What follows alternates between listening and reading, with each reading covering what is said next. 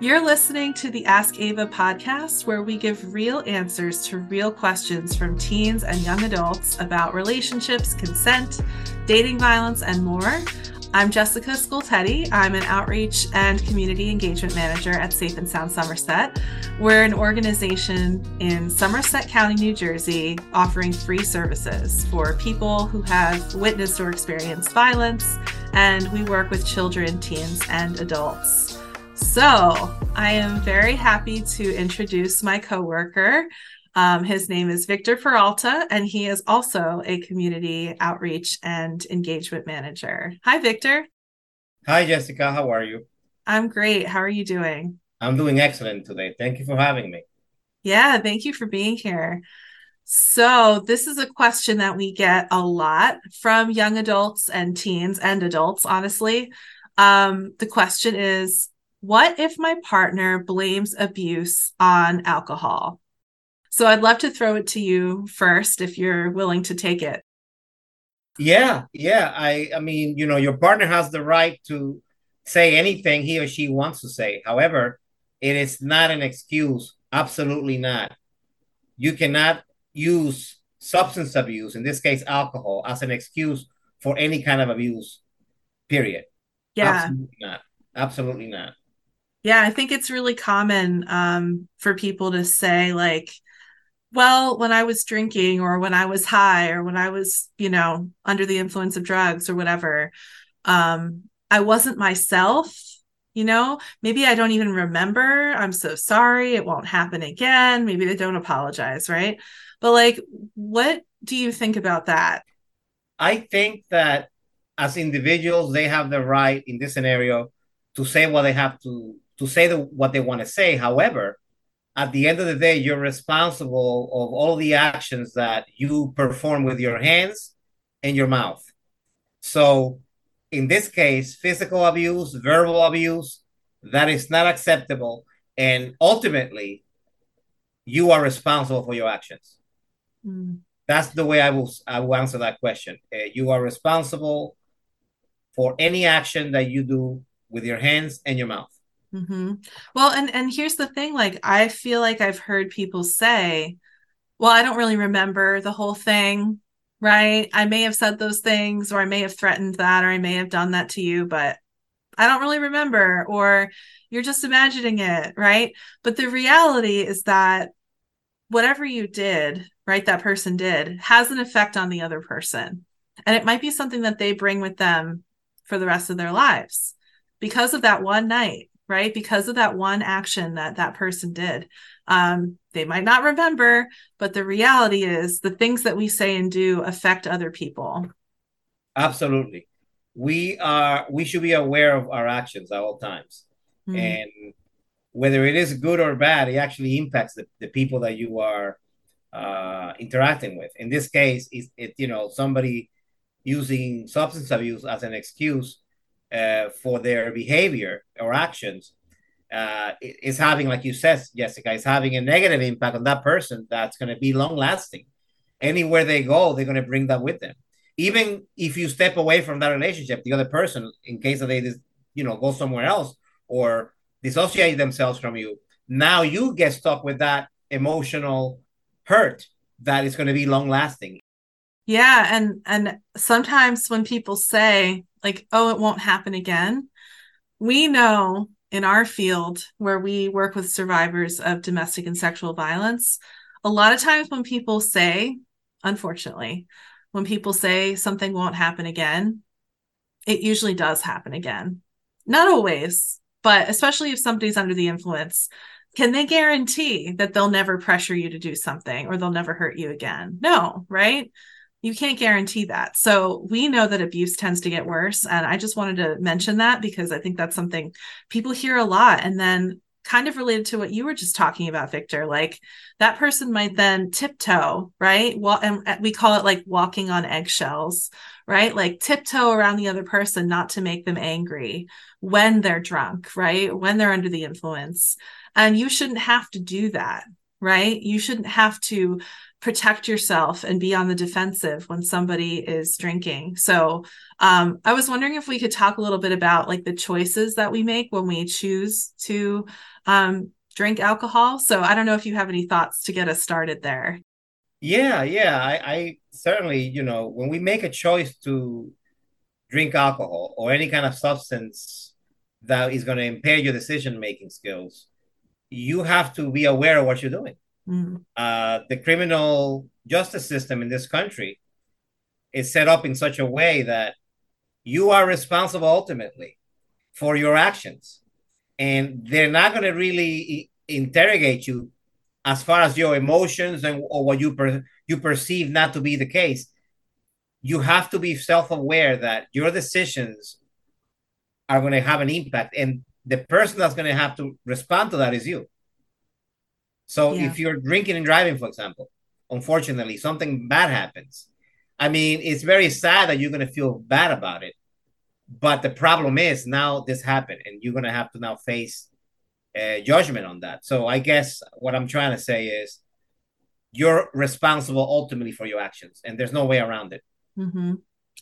Yeah, another story we like to tell, kind of related to the car situation, is like, let's say you're driving, right? And you're under the influence and you get pulled over and you get a DUI, right? So the police officer, you get charged, you get a ticket, you've got to deal with the consequences of that. You're the one who gets charged, right? It's not the car. Like you might not remember that you got in the car to drive. You might not remember whatever you did while you were driving, while intoxicated, right? But ultimately, like you said, Victor, the responsibility is on you, not the car, right? Absolutely. So it's the same with abuse. It's not the other person's responsibility to stay away from you or like be on the defensive or like expect that you're going to be a certain way.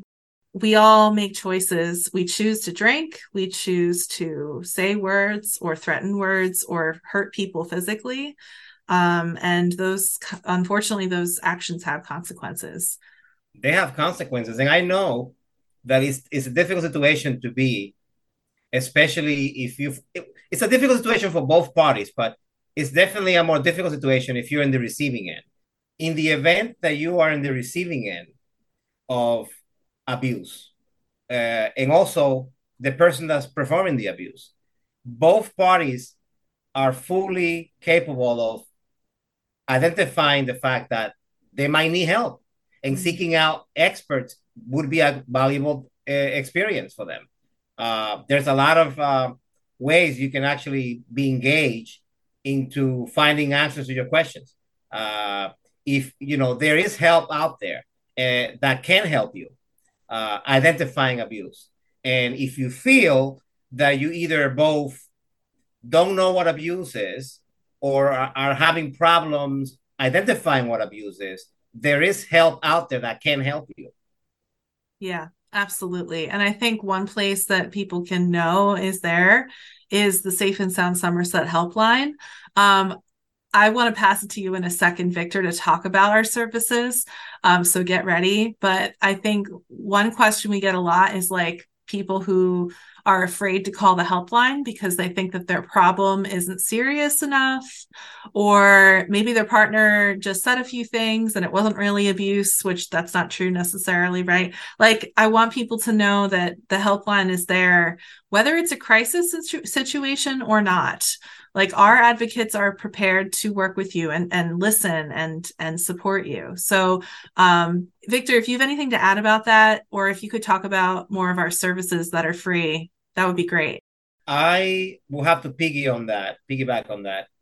If you're sure, or if you're not sure, contacting our helpline, which is basically 24 hours, 7 days a week, in our website, and I'll say the number 866-685-1122.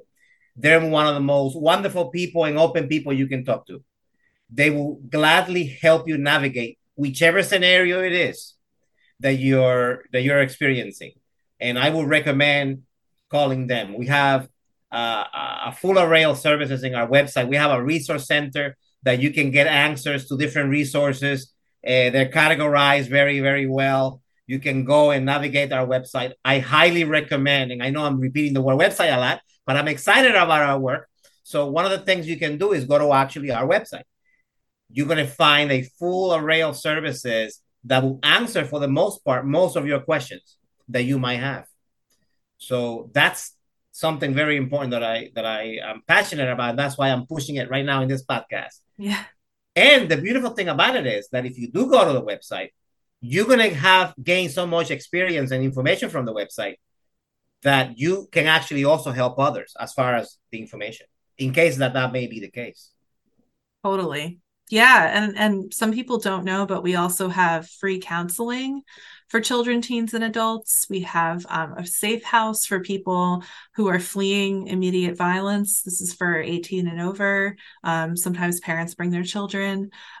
We have legal advocacy. We have all kinds of services, and all you need to do is call or text that helpline, and you can get more information, or on the website, like Victor, you were saying. So just know that you're not alone. You're not alone. And to repeat again what Jessica said, the adult counseling, the group counseling, and the youth and adolescent counseling are very, very well put together programming that our agency has. And lastly, the parent support groups too. Again, the best scenario for you is to check our website. You're going to be pleasantly surprised about all the services that are there. And actually, if I may add something else, one of the beautiful features about the website, and I'm saying beautiful because it's actually good and sad, it has a leave site option that you can click in the event that you might feel that you're being watched or you need privacy. You can quickly click on that leave site button and it disappears from your browser. Isn't that great? Yeah. That's great. A lot of people might need it. Yes. And a lot of domestic and sexual violence websites have that. So if you're going to go look for information on the internet, just know that, like, look for that little button on the side. So that's a great point, Victor. Thank you so much for being here today and talking about this topic that we get tons of questions about. Yes, it's an important topic, and I'm glad that I took part of it. Thank you again for having me. Yeah, thank you so much. To speak with an expert about relationship or sexual violence, call or text the Safe and Sound Somerset 24/7 confidential helpline at 866-685-1122 for supportive listening, information, and safety planning. In the United States, you can also call the National Domestic Violence Hotline at 800-799-7233 or the National Sexual Assault Hotline at 800-656-4673. Want to ask Ava a question? Submit it at www.safe-sound.org/ask-ava. Thank you for listening today. Join us next time here on Ask Ava.